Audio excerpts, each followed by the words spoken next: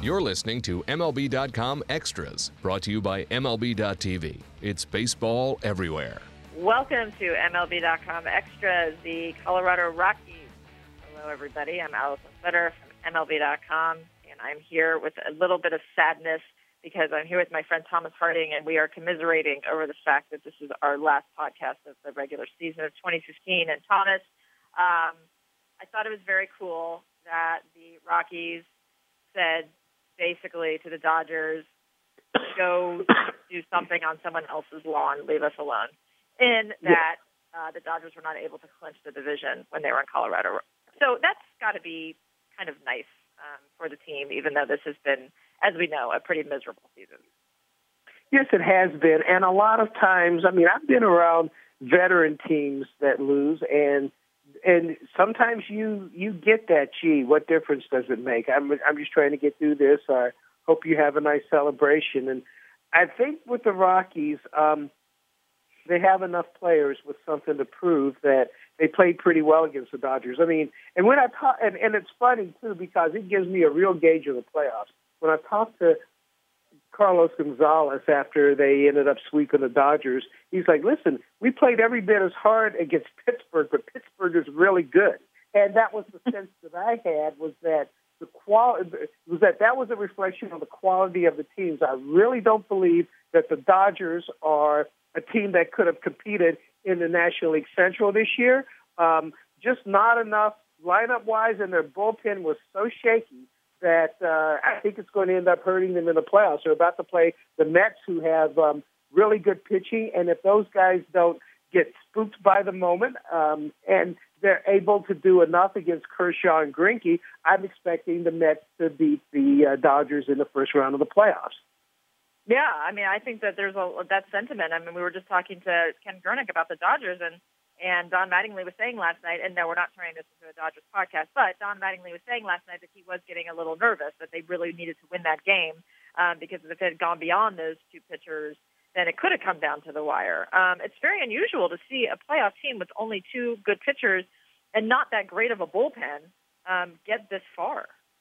Yeah, it is unusual to see a team with not that great a bullpen get this far, which to me that says a lot about the National League West this season. However, I will say, I mean, we watched, who was it? The Arizona Diamondbacks win a World Series essentially with two pitchers, and when I watched the San Francisco Giants over the years, at times their offense has come through when it's mattered, but it's not an offense I'm afraid of. That is the dangerous thing about the playoffs, is that with off days and all, you can end up winning the World Series with not a complete team. But with the Dodgers, they're going to have to find a way to win without dealing with their bullpen, because their bullpen, you can't trust it. No, absolutely. I'm 100% agreeing with you. So getting back to the Rockies for a quick second, let's talk about Jose Reyes a little bit. He's got some aches and pains down the stretch here, and just like, can you just tell us a little bit about what's going on with that? And then what do you forecast? I mean, if you could look into a crystal ball and make millions and millions of dollars by knowing exactly what's going to happen with him this winter and beyond, what would you say? I think that they will find a way to deal him this winter. I don't really know how, but they'll find a way to deal him this winter. It could be to a team that is in bad need of a shortstop that thinks that he could help push them ahead, or even a good team that may need a second baseman. They may start segueing him into another position to end his career. He's had some Achilles tendon soreness, but he was able to return for Tuesday night's game against the Diamondbacks in Arizona. So that was a good thing. He did want to return. He does want to finish the season on the field. I like Jose Reyes as an individual. He has really fit in well with some of the younger guys here. The question for him will be, is he the type of guy that can win, that can make a team a winner? I don't think that opportunity necessarily exists in Colorado because they do have some of the younger guys, but stranger things have happened. I mean, that's a hard contract to move. If the Rockies move, they're already paying quite a bit of Tulowitzki, but if the Rockies move some of that, they're going to have to eat into those savings to pay some of the Reyes contract. So it's going to be strange, but I think that they'll find a way to move him. They may not get what they really want for him, but that's okay because they have Trevor Story coming up through the minors.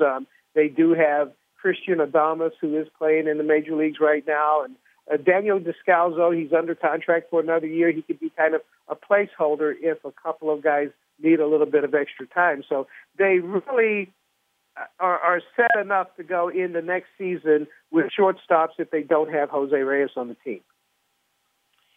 So Nolan Arenado, I want to talk about him for a second because I didn't know a whole lot about him last year when we started doing these podcasts, and I feel like he's kind of more on the map beyond Denver than he ever has been. Obviously, he had a fantastic year, but you feel like this was like Arenado's kind of that he really became part of the national conversation when it comes to some of the best players and defensive players in baseball.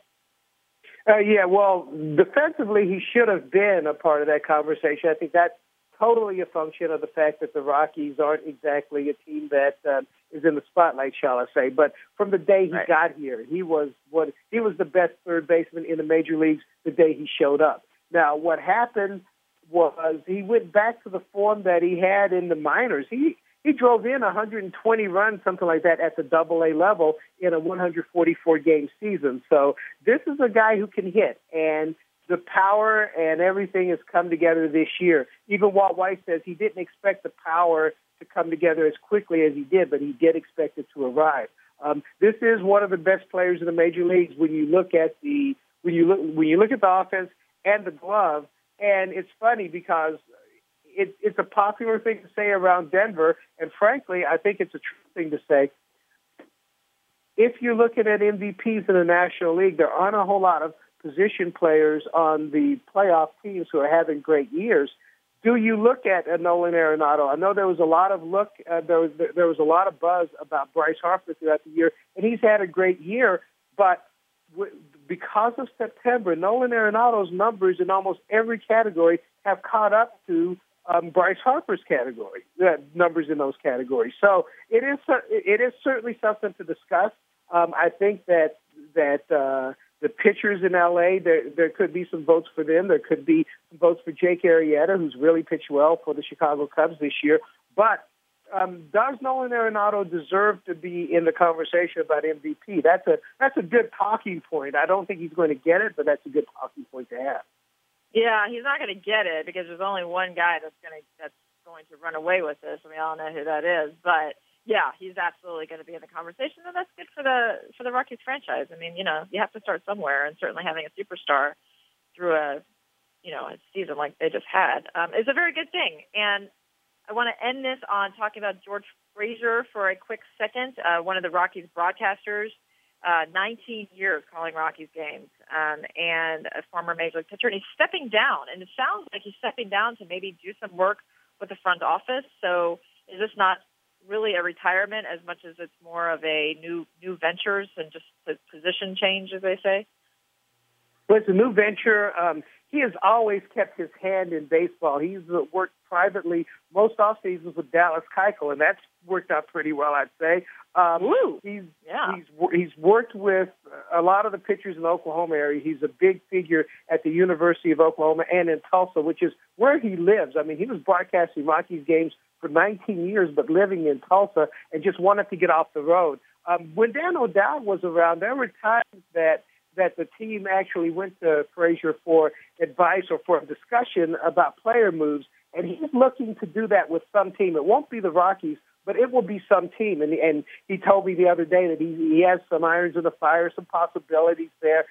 This is a guy that is not just a guy who talks a lot on television, but he is involved in Major League Baseball. He talks with the scouts and everybody else. He's done television with the Big 12 network. He's done some of the showcase games. So this is a guy who has his hands in amateur baseball and will really be an asset for some organization. Okay. Sounds good. Well, Thomas, thank you for your time and all of your time this season. It was a lot of fun, and we'll catch up with you this winter. Thank you. MLB.tv Premium, the #1 live streaming sports service, is celebrating 13 years. Watch every out-of-market regular season game live or on demand in true HD. Real-time highlights, live look-ins, pitch tracking widget, and more. MLB.tv Premium includes a free At-Bat 15 subscription. Watch live baseball on over 400 mobile and connected devices. Watch at home, in the office, or on the go every night on every device. Blackout and other restrictions apply. Visit MLB.tv for details.